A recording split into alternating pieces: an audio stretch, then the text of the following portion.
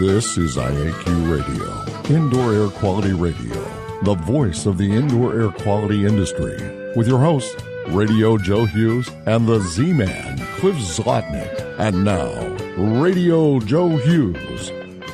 Good day and welcome to IAQ Radio Plus. This week is episode 663, and we welcome Brian Lester and Roger Berry. We're going to talk about mold remediation, a new cleaning product they represent.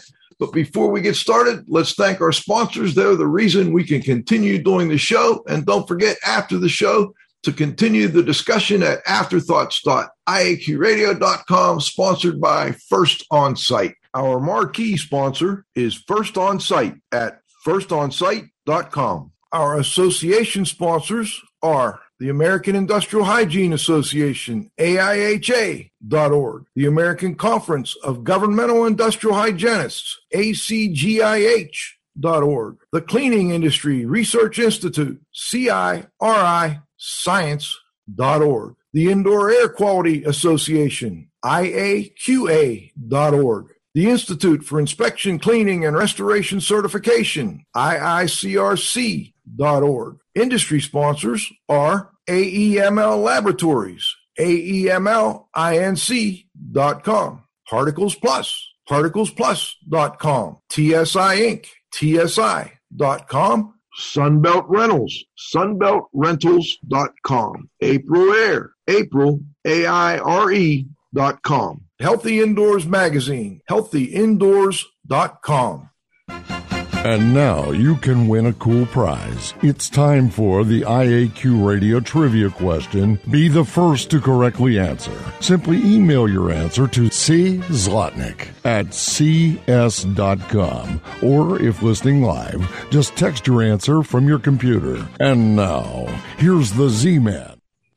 Hello, everyone. I'm glad to report that Dan Fugler, Ottawa, Ontario, Canada, was first to identify cocoon as the protective covering of silk or other fibrous substance spun by the larva of moths and other insects as a covering for the pupa. The IQ Radio Trivia question for today, April 29, 2022, is sponsored by TSI Inc., an industry leader in the precision instrumentation for monitoring of indoor air. Learn how to expand your IAQ investigations at TSI.com. Here's today's IAQ Radio Trivia question. In the year 1993, what was the Guinness Book of World Records holder for the most painted object in the world, and where was it located? Back to you, Joe. Another good one, Cliff. Okay, Brian Lester has been in the carpet and in the cleaning and restoration business since 1998, when he started as a carpet cleaner doing water extractions with a portable extraction machine. He's managed thousands of drying jobs as well as countless mold remediation projects. He's currently the president of Indiana Mold Remediation and works with his brother and best friend providing remediation work to all of central Indiana. Roger Berry is a passionate and experienced CEO and investor in high-potential technology companies with a focus on sustainability. 2 decades plus of experience in private equity, covering fundraising, team incubation, deal due diligence, sustainable technology development, and ultimately as CEO for a series of technology companies, has prepared Roger for his current role in building a transformative, sustainable chemical company named Sudoc. Joe, why don't you start? All right, let's start, Brian. Let's start with you. You've been in the business for, 25 years almost. 25 years, right? Yeah. Now tell us a little bit about I'm kind of curious what your thoughts are as far as how the business has changed over that 25 years. When we started doing mold remediation, there was no mold remediation industry. I mean, people were cleaning up mold because they ran into it on water damage jobs, but I don't know that there was a concerted effort or focus on actually cleaning up mold. I don't know that most people considered it a health risk back then. So it was starting, but it was in its infancy for sure. And it's pretty diverse now. So we've had people that have come into the industry from water damage, from the asbestos abatement and other environmental cleanup businesses, and now we've got like waterproofing companies, I think, that are coming into the industry. So we've got people from different birth industries, I guess, that are joining the fold. So it's different than it was. Well, how's business? We're busy. So we're a unique remediation business in that the vast majority of work that we do is not insurance covered. So I think last year I did 1% of my actual income was insurance related. Everything else we did was direct to consumer, largely uninsured or people that didn't have coverage was our business model. And I think my job average last year was $2,700, which I think is lower than a lot of remediation contractors. But we're busy. Central Indiana is a hot place to live, so the real estate business is booming here, and there's a lot of mold that's found in a real estate transaction, and we do a lot of that work. I see. That's very unusual in my experience that only 1% of your projects are insurance. I used to do mold remediation training around the country, and I would always ask, what percent of your business is insurance related? And, anywhere from 100. Well, I had very few that were 1%. There were a couple that, so you're an unusual character. Cliff? Okay. Well, I got one for Roger. What's Sudoc's mission as a company? Yeah, so it's a very big mission, which is to outperform toxic chemicals in order to remove them from our planet. But that has a very specific application to what we're talking about today. So mold remediators, as Brian was just describing, are typically using really strong chemical formulations to do their job, no matter what their process is. And we hear stories from the people who come to us about just the difficulty of that job and how hard it is. These are folks who obviously want to do a very good job. They want to remove a risk from the home, but very often those solutions are just really toxic and really difficult to work with. And so what we're excited about is our chemistry allows us to do a lot of cleaning with a lot less chemical. And that means a better result for the homeowner, but for us, also a better result for the worker, a better job. Okay. Cool. Roger, you come from a really varied background. You've done, private equity, fundraising, team incubation, all these different. And you've been around the world, met with, world leaders and so forth. I'm wondering what drew your attention to this particular industry? Cliff, I'll tell you, Joe, I'll tell you a personal story, which is, 2 years ago, I had a pulmonary embolism and, 30% mortality rate, could have died. And 3 months after that, these three characters found me. One was a very prominent financial investor, Hunter Lewis, great guy. He's an environmentalist on the board of the number of environmental associations. A guy named Pete Myers, who co-authored a book 25 years ago called Our Stolen Future, which started to talk about the relationship between how many chemicals we use and how it's impacting our hormone systems negatively. And then the third person was Dr. Terry Collins from Carnegie Mellon University, who had dedicated his life to developing a chemistry that would be sustainable and in balance with nature, but very powerful. And they asked me to build a company with their capital and this chemistry. And it's just been a dream come true. Now, we have a platform technology, can do a lot of different things. But this crazy guy named Brian Lester had been using a previous version of this chemistry to clean mold stains. And so it's kind of a funny, odd couple story. But Brian and I just started talking as we started this mission. And, he's one of my best friends now. And he just hit it off. And, to meet Brian is to realize how infectious his enthusiasm is. And I started to learn about this industry, learn about its importance, the good jobs that many people are doing, but also to learn about its challenges and how difficult it is for small companies to keep workers because the work is hard. And if we can bring a product to the market, that's great.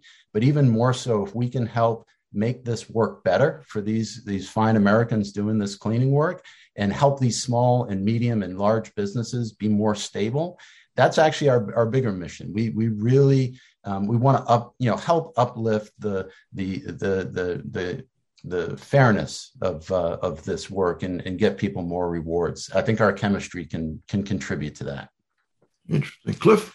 Yeah, thanks. Brian, I guess you putzed around maybe with some other chlorine-related products or other mold stain removing products and so on and so forth before. Can you tell us a little bit about that? So we were looking for, or I was looking for, a better way to remove staining. So I think it started with a crawl space job. This probably was back in 2000, a while ago. And we were asked to we were asked to sand the crawl space. This is before I bought my Soda Blaster. So we were asked to sand the crawl space and then paint it by the IEP. And the third day of palm sanding in the crawl space, so we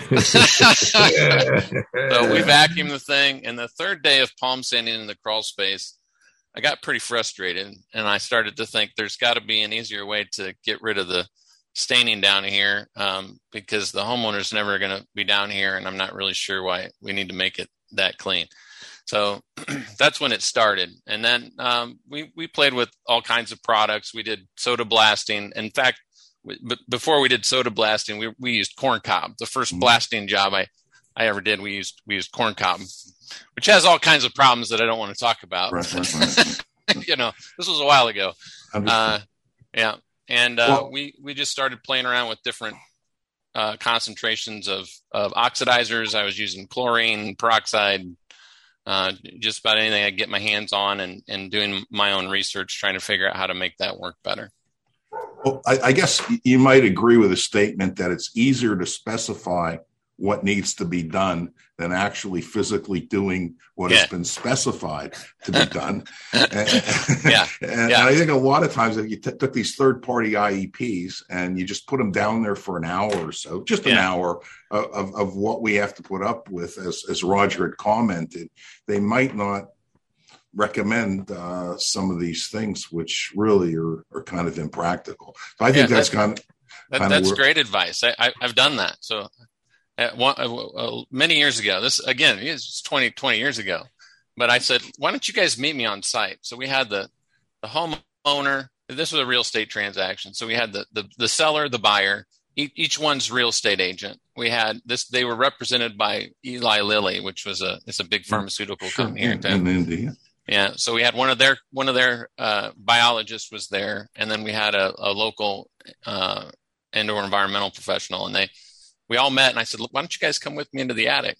So we had all these people in the attic, and I said, now you guys want me to sand that decking, and there's nails sticking through it. That's right. I'd like for one of you to try to sand that. And you tell me what a fair price is and why we shouldn't just tear the decking off if that's really what you want done. So that was, I couldn't agree with you more. It's a lot easier to say do X, Y, and Z than it is to do X, Y, and Z many times. Joe? Brian, I've got a text question from the audience, and they're curious about, I guess, the fact that you're still getting real estate transaction projects. Their experience is more that on purchase, people were quite, they're trying to avoid even talking about mold, and then they're seeing purchases with no inspections, no contingencies. Has that affected you, or is it because you're in that rural area, you're not having that issue? Oh, rural. Oh, you hurt my soul a little bit. Well, I'm sorry. You're not that rural, but you're central Indiana. Yeah, I was going to say Indiana is the universal hillbilly location on every movie ever made, I'm pretty sure.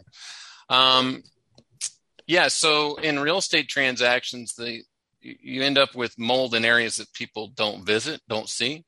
So it's a large majority of them are attics and crawl spaces, where just, who gets in their crawl space until they're ready to sell their home. And then, what do you know? Maybe we should have got down there once after, over the last 20 years. So that's where the majority of it's at. The housing market here in central Indiana is so hot right now that has affected us somewhat. But because mold is now considered an environmental issue, it's generally one of the few things left to negotiate. So it's very difficult to negotiate smaller mechanical issues or smaller problems. But if you start talking about health issues, radon, mold, and asbestos, it's the last thing they've got to negotiate the price with. So it comes up extremely frequently, and it's generally something that the buyer wants done. What's happened in the last couple months, we've seen appraisers. So the deal's gone through, and to purchase it as is, where they're going to buy the home as it sets. That's what they've agreed to. But the lender has said, no, we won't lend the money until you fix the mold problem. So I just looked at one of those in Beech Grove, which is a small community south of here. The buyer wants the house, the seller wants to sell the house, and the lender has said, no, you can't buy it unless you've passed this criteria. It's a FHA home, and they've actually they have certain requirements. So Fannie Mae has requirements if they get involved, that if they know about a problem, they actually set up a requirement that you have to meet. Okay. Cliff? Yeah. Brian, how would you respond to some naysayers that would say that spray and go is insufficient remediation, and that pre and post remediation involving HEPA vacuuming both before and after is necessary? I don't disagree with the need to HEPA vacuum if the goal is to remove the majority of dispersed spore particulate that has made it into your containment area or your room or your home, wherever you're remediating. And we do that. So the vast majority of work that we do is in non-living spaces, attics and crawl spaces. When we're doing work on the interior of homes, we do HEPA vacuum, and I do think that that's something that you need to do. We're not promoting a spray this and then fog that and then you're done. This is just a tool that we use when we're doing interior remediation work. So we do demo, we HEPA vacuum, and then when we're cleaning the framing, we use DOT. We use DOT cleaner as our primary cleaner. We can wipe with it, or we can spray the surface. People do different things. And then depending on what the requirements of the IEP are, or if I've written the scope of work, which happens a lot because we deal with a lot of uninsured people, we might seal a surface. We've got a job we're doing next week where the IEP wanted the wood sealed. So we're sealing the surfaces with an antifungal sealant. Could I pitch in on that one as well? Sure, absolutely. Please. Yeah, I think, other people have made such claims, but we actually have not made a spray and go claim.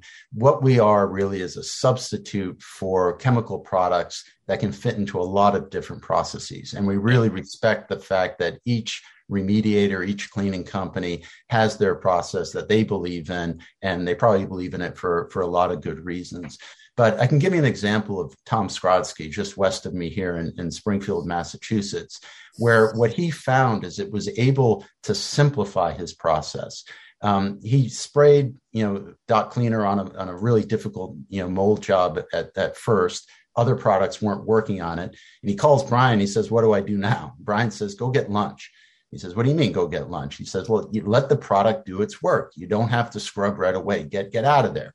So Mr. Skrodsky, Tom, tells his guys, "Listen, don't touch it. I'm going away. I want to come back. I want to see what it looks like."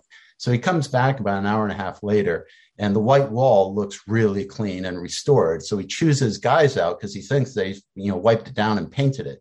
And his guy said, no. The product just did its work. We just wiped down the excess spray.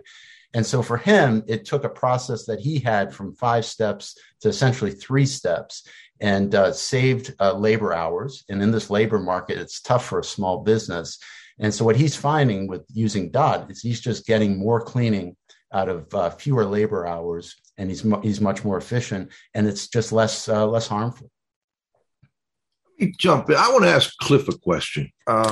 Cliff scheduled this, and I want to know what drew you. I mean, you're the godfather of cleaning and restoration here. You manufactured products. What drew you to the DOT product, and what made you think, hey, there's some potential here. Maybe this is a way to go for some people in the future? I think one of the things that drew me to it is We always talk about how smart the audience is. And, they generally get the trivia question 30 seconds or something like that. And what happened is one of the attendees from the summit, Mike Miles, Joe, he somehow discovered it. And what he discovered wasn't DOT, I don't think. I think he discovered SUDOC as a company. And I went online and, did the research and found all about the company. There are a whole lot of chemical companies, and, I guess I'm no longer a recovering chemical manufacturer, right? I'm retired from that. But, I think the thing that attracted me to it is the CMU connection, Carnegie Mellon University, the inventor, and the other things that they do. When you went on the website, other things that SUDOC is involved with, like, making opioid disposal easier by mineralizing it and so on and so forth. This is probably the least sophisticated thing, perhaps that the company is involved in. And that's really what attracted me, because all the science, the scientists and the people and, the connection is there. So that's really, why I had kind of suggested that we do it, because we certainly know that a lot of spray and go guys have, kind of wanted to be on the show, and we've been somewhat reluctant in the past in order to have them, but that's the answer. Okay. And then I wonder if Roger or Brian, I don't know who would be better suited to answer this. Talk to us a little bit about the CMU connection and how this was developed. Sure.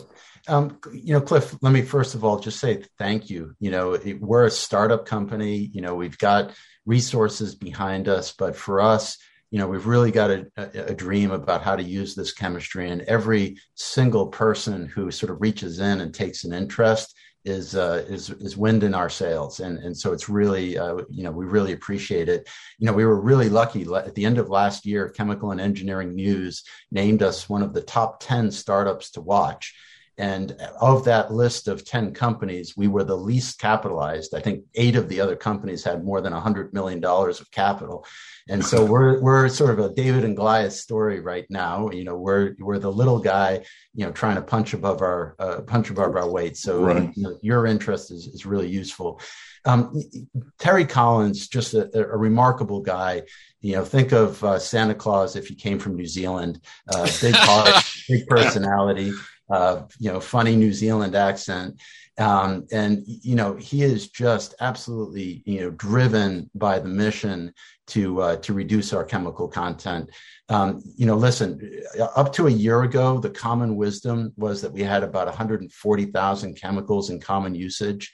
A study that came out about a year ago shows that we actually have 300,000 chemicals in common usage. A recent book that came out shows that male fertility has declined by 50% in the last 50 years and continues to go down. So these are serious impacts from exposure to chemicals and other factors, but chemicals being a major exposure that impact our lives. And so Terry has just looked for a better way. So following a process of biomimicry, which means that you study the way that nature is actually processing reactions, he found an enzyme in our liver that basically supercharges hydrogen peroxide, which is naturally found in the human body, and found a way to actually even amplify that. And so what TAMO chemistry is a different platform of catalyst. So we say catalyst, but it behaves fundamentally different than other catalysts. And it's a platform chemistry that, as you mentioned, Cliff, can be used in a lot of different things. We found that it is remarkable in breaking down the compounds that we find in opioids and other pharmaceuticals. So that's important to us as well. But it just essentially supercharges oxidation reactions, and that has a utility across many, many different applications. So let me pause there and just see where you want to take it. Well, I think, what intrigued me when I started looking at it was that this little packet of, product and mixed with water, which is going to cut down on, the cost for transportation, storage, some of the legal requirements for sending products around and so forth. John, can you put the video up so we can kind of give people an idea of what this looks like and how it works? Perfect. So dilute oxidation technology, it just comes in a little, packet there. I'm not sure how many, there's probably 5 or 10 little packets in there, but he takes the packet out and you put some of this dilute oxidation technology NT7 into some water. And, it's just amazing how quickly it's ready to go. And it seems like it's a lot less trouble than some, dealing with jugs of liquid and containers and transportation. Here we go. He's mixing it up and scrub it on and then, or spray it on and then let it sit for a while, like you said. And, you're going to get rid of a lot of your staining and some of the cosmetic issues that people find when they go and look at, projects that have maybe had a mold remediation done or had an old water leak of some kind. We run into it all the time up here. So it looks like an interesting product. Can one of you guys add a little to what I maybe missed there? No, I think you got it really well. But you go, Ron. Yeah, I'll just throw one thing in, which is the other advantage of this dry formulation. There is a carbon footprint advantage. This is 1/20th the amount of packaging, I think roughly 1/20th the weight. So it's much more efficient to ship than these large jugs of liquid. Maybe the most important thing is shelf stability. Your typical chlorine products on the shelf are degrading in a matter of weeks and may even degrade half-life over 6 weeks. This may be infinitely stable. We don't know yet. We haven't been in business long enough, but we guarantee this product for 2 years. And then a year from now, we probably think we'll guarantee it for 5 years. So you can keep this on your shelf in its dry formulation for a long, long time. And that means better inventory management, which also helps these small businesses. Hurricane season comes up. You can stock this. If the hurricane misses you, it'll be good enough for the next season as well. Interesting. And Brian, did you want to add anything? No, I think you really got a lot of the benefits of the product. So it's pretty easy to work with. My guys have been using it now for, this we've had out since the end of last year, and my guys have been using it consistently since then. And they have found it to be easier to handle. It's safer than a lot of as far as they're concerned. It seems to be safer for them to work with. We haven't had any chemical burns or issues along those lines, and we have had that kind of problem in the past with higher concentration products. What kind of PPE do you recommend for use with this product? We still use when we're in an attic or crawl space. I know that there are guys out there that wear less than full face respirators and suits and gloves, but that's what we wear. So it looked like you were wearing acid vapor respirators. Yeah. Organic. Well, that was my other main question. You do use an acid vapor respirator cartridge? Yeah. Okay, and that makes sense. It seems as though. And is there another product you're working on that I'm a little confused on the difference between the hydrogen peroxide, the peroxide-based product and the other product? Sure. Yes. I mean, we're working on a whole series of DOT products. So DOT is the brand that we have to cover all of our cleaning product applications. And kind of funny how mistakes can be the mother of invention, right? So we were trying to create a surface cleaning product. And we, just given the need, we were trying to put fragrances into the product and failed time after time. We went through like 30 different fragrances, hibiscus, lavender, whatever you could throw at us, we put it in. And what we found is the catalyst, TAML chemistry, just destroys odor, just basically nullifies any odor. So we thought, well, let's turn this around. Instead of trying to add a fragrance, let's go after the stinkiest things we can find. So we started with fish, and found that we could basically leave a fish on a counter, let it go rotten, clean that surface, and the odor was gone. So then we thought, what would be worse than fish? And of course, my kids' athletic clothes is probably the next thing in line. So we threw it in some laundry. compared it to, sort of a national brand. And with the national brand, these socks still came out. You might fall over, Joe, if you smelt my son and daughter's socks. But when we did it with the Tamil chemistry, odor it wasn't like a masked odor. It was just gone, totally gone. And so probably our next product in sort of same dot fashion, but a different color code, is going to be an all surface cleaner / odor remover. We're working on it. And this one is with hydrogen peroxide. What we found on the mold formulation is the demand for the cleaning is strong. So it requires that extra strength. And when we got to those higher amounts of Tamil in the formula, essentially it was working so fast that with hydrogen peroxide that it wasn't feasible. We have some solutions for that. So we think we'll have a hydrogen peroxide mold stain cleaner, in a year or 6 months from now. But with the surface cleaner, the demand isn't quite as high. And so we can use hydrogen peroxide on that one today. And we're really excited to be very close to launching the first hydrogen peroxide product. And you mentioned Tamil. What is Tamil? Is that, I'm not sure I understand what that is. Oh my goodness. So Tamil is the acronym for our chemistry. So it is a tetra amide macro. What was the last one, Brian? Ligand. Sorry. Ligand. So there you go.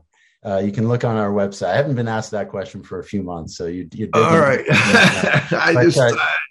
Tamil chemistry is the chemistry invented and patented by Dr. Terry Collins, our hero at Carnegie Mellon University. Joe, would you like me to explain how it's different from other catalysts? Yeah, can we do that after halftime though? Let's stop. We want to thank our sponsors real quick here, Roger, and then we'll do that. And then Cliff's got a question right after halftime. So we'll be back with our guests, Roger Berry and Brian Lester, in just about a minute and a half. Our marquee sponsor is First On Site, your trusted full-service disaster recovery and property restoration company at firstonsite.com. Our association sponsors are AIHA, Healthy Workplaces, A Healthier World, AIHA.org, ACGIH, Advancing Careers of Professionals in Environmental Health, Industrial Hygiene, and Safety, interested in defining their science, ACGIH.org. The Cleaning Industry Research Institute, see more deeply through science and research, CIRI Science.org. The Indoor Air Quality Association, IAQA.org. The IICRC, a nonprofit standards development and certifying body for the cleaning and restoration industry, IICRC.org. Industry sponsors are AEML Laboratories, free shipping, great pricing, same-day results with no rush fee, AEMLinc.com. Particles Plus, feature-rich particle counters and air quality instrumentation. Count on us. ParticlesPlus.com. TSI Inc., an industry leader in precision instrumentation for monitoring indoor air. Learn how to expand your IAQ investigations. TSI.com. Sunbelt Rentals, availability, reliability, and ease for all your IAQ and restoration needs at sunbeltrentals.com. April Air, healthy home, April, AIRE.com. And Healthy Indoors Magazine, a free online magazine for industry professionals and consumers, healthyindoors.com. All right, we're back for the second half. We've got Roger Berry and Brian Lester. Roger, you were going to go into a little more detail before halftime there. Let's do that now. Sure. Just to talk about the chemistry. So as I mentioned, this really is a platform chemistry. It falls into the category of catalyst, but in many ways, it's fundamentally different than other catalysts. It has its own properties. So Fenton chemistry, of which the form of chemistry that most catalysts belong to, essentially operates differently in two ways. So first, a catalyst, an iron-based Fenton catalyst, is essentially going to donate an electron to a hydrogen peroxide molecule such that it breaks it in half and creates a very reactive radical molecule. So that catalyst is actually altering the other molecule for that other molecule to do the job. And then it gets restored. And the other key thing to remember is a Fenton catalyst doesn't disappear. It stays, once it's restored that electron, it stays in being. So TAML chemistry is different in two ways. So first of all, instead of altering the other molecule for that other molecule to do the job, TAML chemistry steals an oxygen from an oxidant, whether it's hydrogen peroxide or hypochlorite, and delivers that oxygen atom to the site where basically a microfire in water happens, which is what oxidation is. And then it goes to the next oxidant molecule and stills the next oxygen atom and delivers it down. So it's acting like a shuttle. And the catalyst, our catalyst, TAML chemistry, is when you throw it in water by itself, does nothing. So it's inert. But when you throw it in water with the oxidant, it's continually taking these oxygen atoms and shuttling them and doing the job itself. Now, the other thing that happens is there's two chemical pathways. One is the one I just described, which is the productive pathway, which is doing the oxidation. But the other is a self-destructive pathway. And so once it's active, it becomes vulnerable to other molecules, but also to itself. And after a period of hours, it essentially has self-emulated itself and is gone. And so our catalyst does not remain in the environment, but basically disappears into its building blocks. So in that way, I'm not aware of any other chemistry that behaves that way. And that are some of the foundations of why this was a patentable chemistry. Okay, Cliff. One other thing, and we can kind of finish the chemistry, is what is mineralization, and when and where does that occur, and does that occur in the cleaning product or not?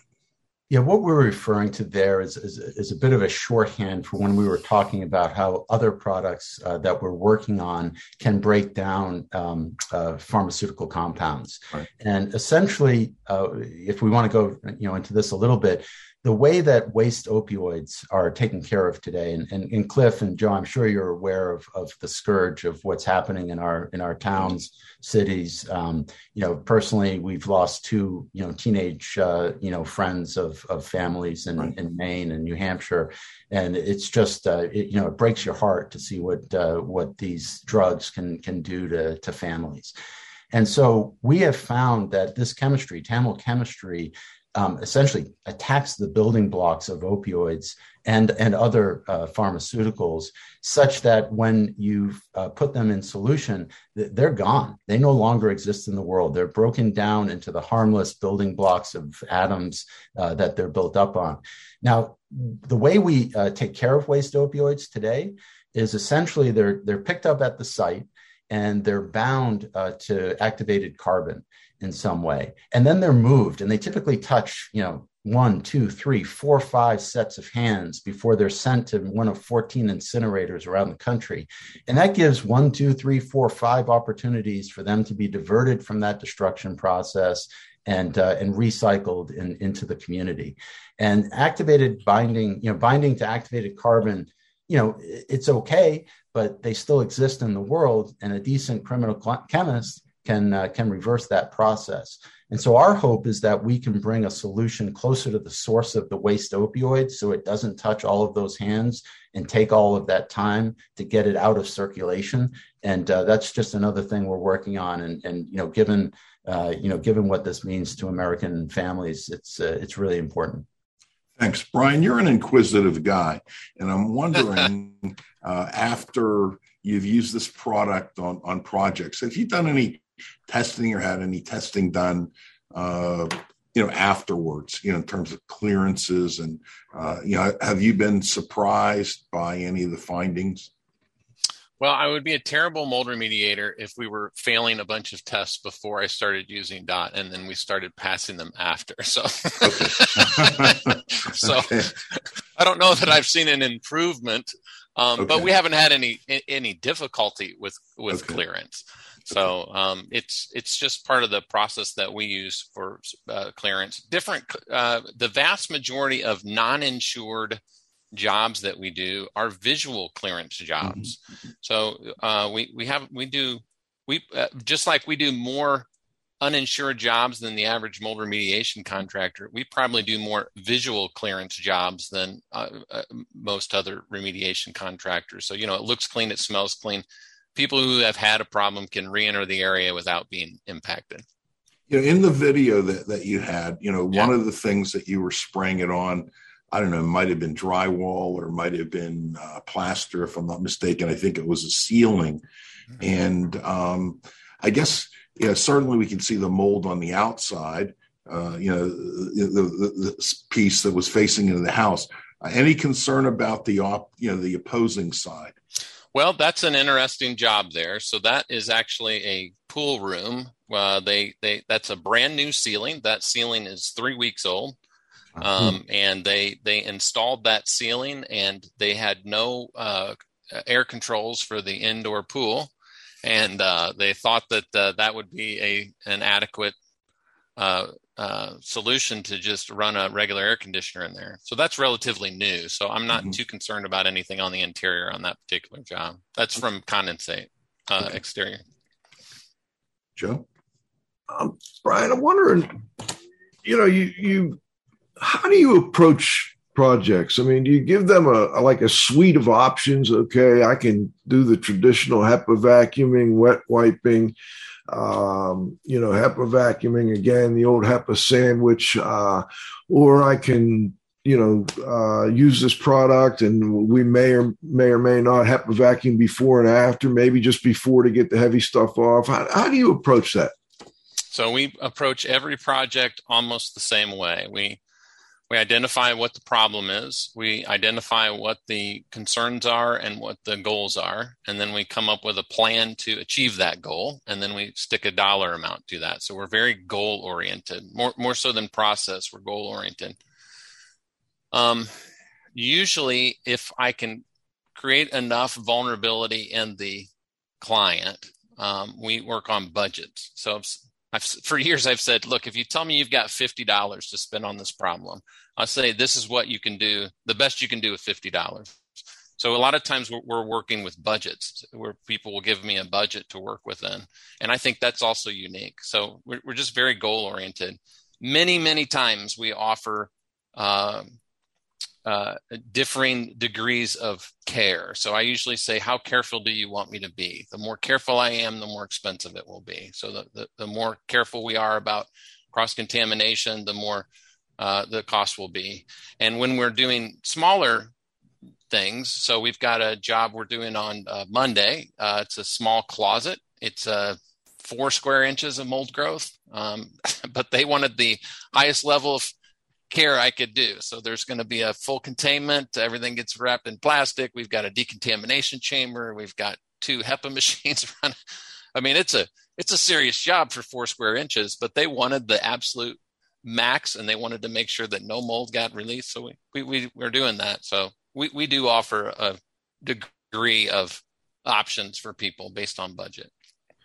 And what industry standards and guidelines do you typically follow? We tend to follow EPA guidelines. So we just use the mold remediation in schools and commercial buildings as kind of our grounding document. It depends on the job. So we've got another project we're doing next week, and we're following IICRC guidelines because that's what the IEP wants. And I said, no problem. We're certified. We can certainly follow those guidelines to the letter. And then I've done quite a few jobs in central Indiana for different universities, and they have their own on-site folks that have their own criteria. So we're very flexible. I usually say I need to know who the arbiter of clean is. So who gets to decide what's clean enough? And then that's the person that I want to make happy, whether it's with a process or a goal, doesn't matter. I just need to know who it is that gets to decide when it's clean enough and what does that mean? So you have to quantify that ahead of time. I get very nervous when we've put a proposal together and then there's a third party that's introduced after the fact. That's something that we will literally back away from and reevaluate and say, this is not the criteria that I can't do a $5,000 job and do all of those things. It's just not going to happen.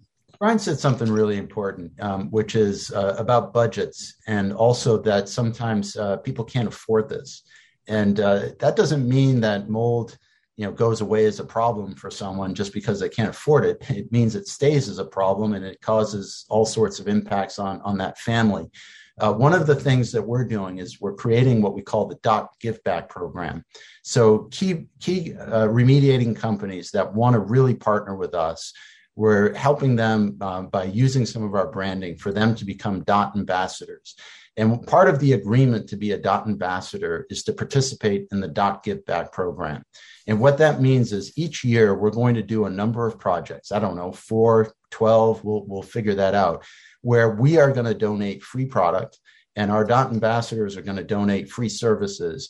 And our goal is to help clean churches, synagogues, schools, low-income housing, and anywhere in the country, and really to give back to this country, because this is a serious issue. These are hardworking Americans that are doing a good job, and if we can collaborate to bring some of those services back to those who can't afford it, that would be a great goal. So that's the type of company we're building. Brian already does this. In spades in terms of his work. He's probably the most charitable guy I've ever met. But, if we come back on your show next year, I hope we have 12 examples or more of projects that we've done in the DOT Give Back program. Interesting. Cliff? I guess, pound per pound, ounce for ounce, molecule for molecule. How does the DOT activator differ from TAED, tetracetyl ethylene diamine, which has been used and been around for a long time and actually is considered safe, by the EPA Safe for Choice program? So could you comment on that? I can't comment on the other molecule. I just don't have the data in front of me. But what I can tell you is that this packet right here uses about 1/8 to 1/10 the amount of hypochlorite found in other products and performs as well or better than those products we've tested against. Okay. What I can also tease you with is that we think pretty soon, just given some things we've learned about the chemistry in practice, that is going to go down to less than 1/20th the amount of chemical. I don't think there's any other activator, as you call it, Cliff, that could have that effect. I can speak to the TAED. So that's used in peroxide, and that's generally used to convert some of the peroxide to peracetic acid. And the TAML molecule is not acting in that way. So as Roger said, it's not converting to make it a more effective thing. It's actually working in conjunction with that thing. It's stealing the oxygen and utilizing it in and of itself. So It's just a different thing. A couple follow-ups. What's the pH of the use solution? Brian, you want to take that, or? So currently the pH that we've got shipping out is about a 9.5. Okay.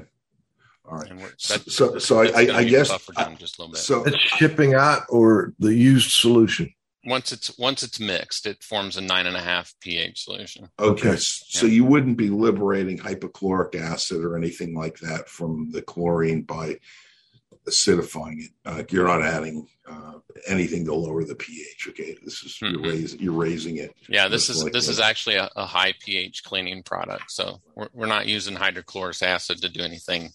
Too much chlorine off gas. Can't do that. Yeah, but it's more powerful than the chlorine. It is. I agree.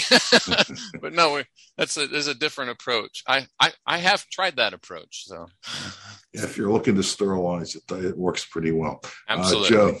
Joe. Well, Brian, I'm wondering, okay, now that you're using DOT, are you also still using the other products that are commonly used? I assume, you get specifications from IEP saying, use this product here, that product. Are you still able to use other products as well? Yeah, able. I mean, it's my business, so I can use whatever I want. Right. But we use DOT unless we're told we can't. So if we've got a job we're doing next week, and they specifically requested that we use a a peroxide-based product, we'll use a peroxide-based product because it's what they asked us to do. I've got there's a local company for years that told us to use 1 part bleach to 9 parts water and a small amount of liquid detergent like Pine Sol or dish soap. The Pine Sol and bleach do not mix well together. No. But that's what they wanted. So yeah, you'd be surprised how popular Dawn is in some of these protocols, actually. Yeah. Which that's good branding. You got to give Dawn credit. But Dawn is not a chemical. Dawn is not a chemical. No. Let's go to the roundup, John.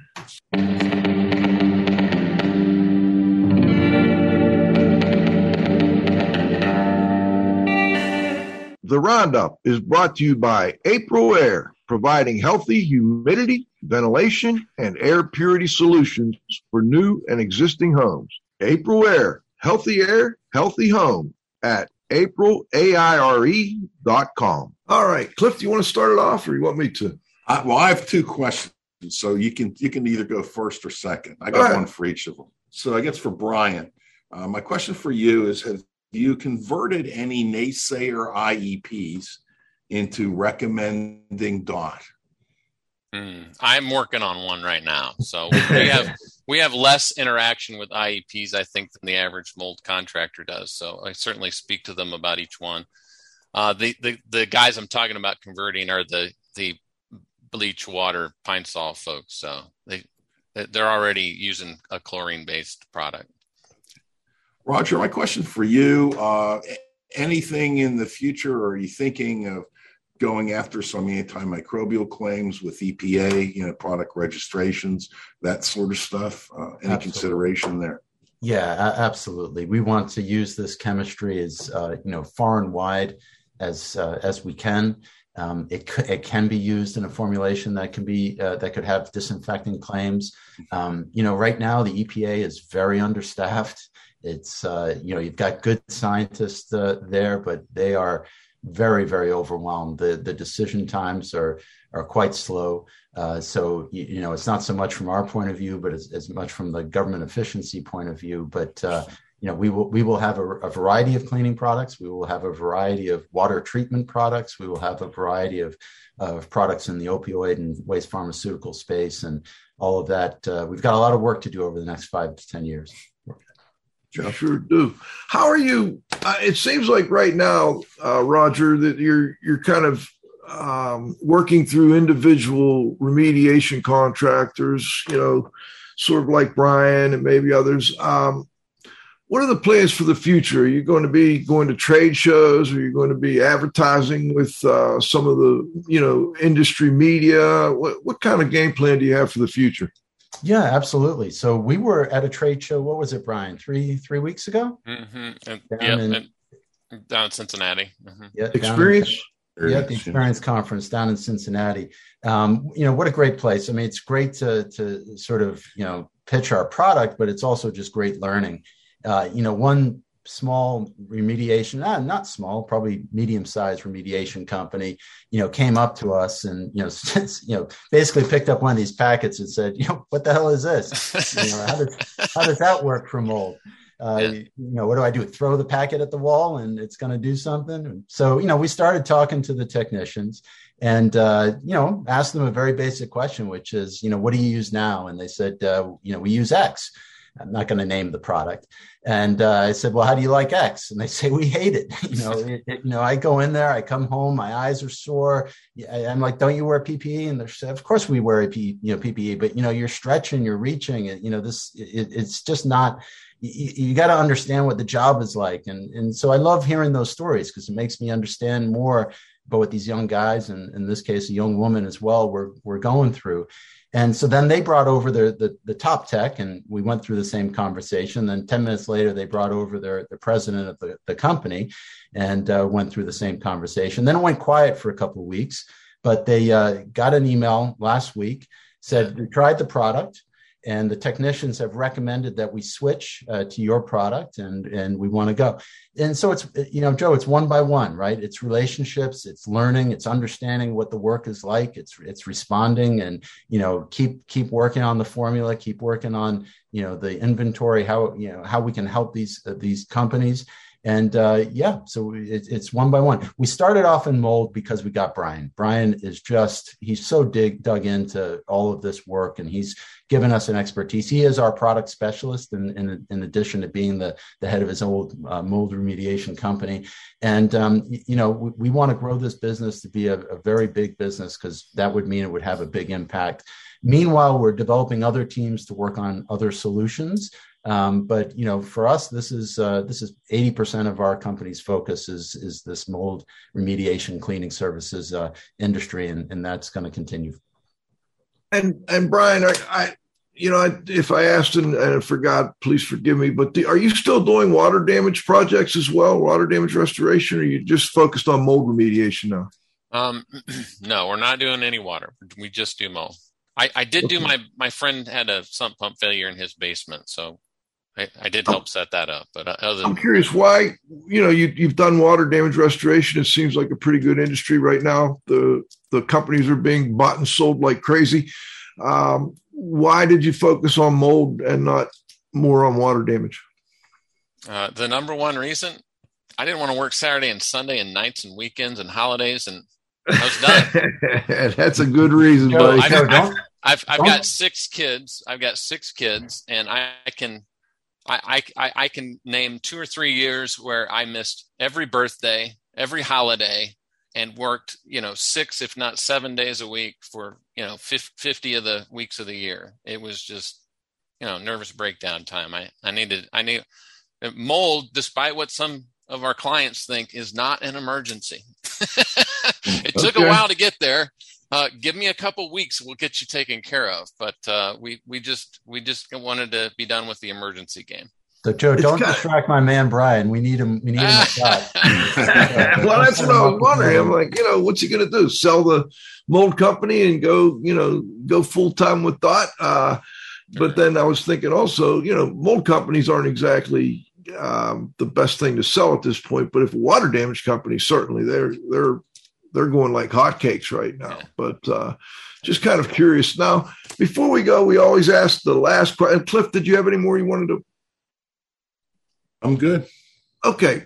Before we go, final thoughts. Anything we missed? Anything you'd like to add? Let's start with Brian and then finish with Roger.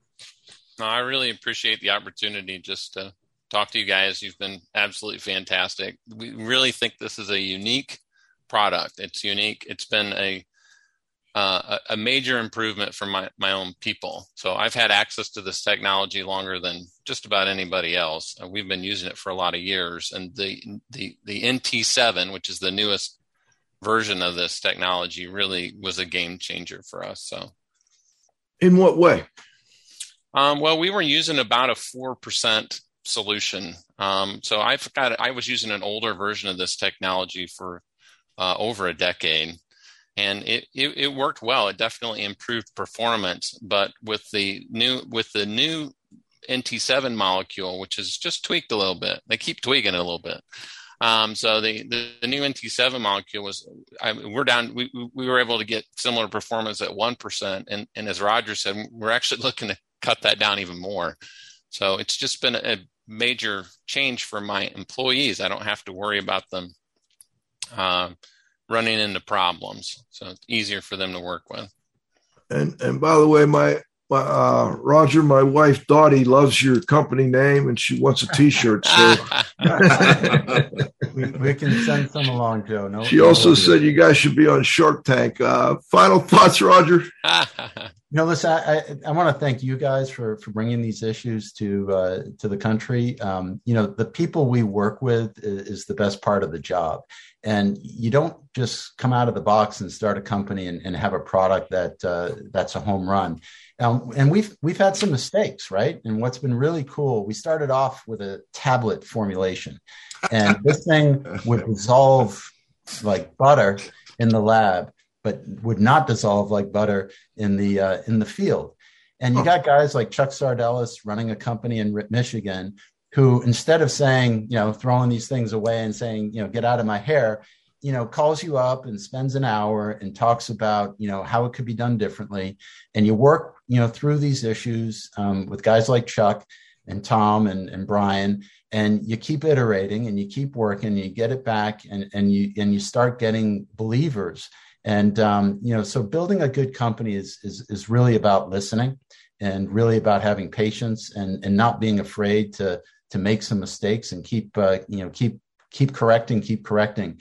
And thanks to all of those early adopters for, helping us get to where we are today, which is a pretty darn good product, and where we're going to be tomorrow, which is a pretty darn even better product. So keep working with us. If you're in this industry and want to be part of this mission and this story, call us and reach out to us. We, any point of interest just is wind in our sails, and we just appreciate it. Very good. What's the website so people know? Yeah, .cleaner.com. So www.dotcleaner.com. You'll see Brian's pretty face splashed all over it. And hopefully there's some good information there for you. All right, gentlemen. Thank you so much. This is Radio Joe Hughes saying thanks to this week's guest, Brian Lester, Roger Berry, Dot Cleaner. Interesting. I know my wife loves that name. But anyway, we'll be. I also want to thank John. You got to have faith at the controls. My co-host, the Z-Man, Cliff Zlotnick. Most importantly, our growing group of loyal listeners.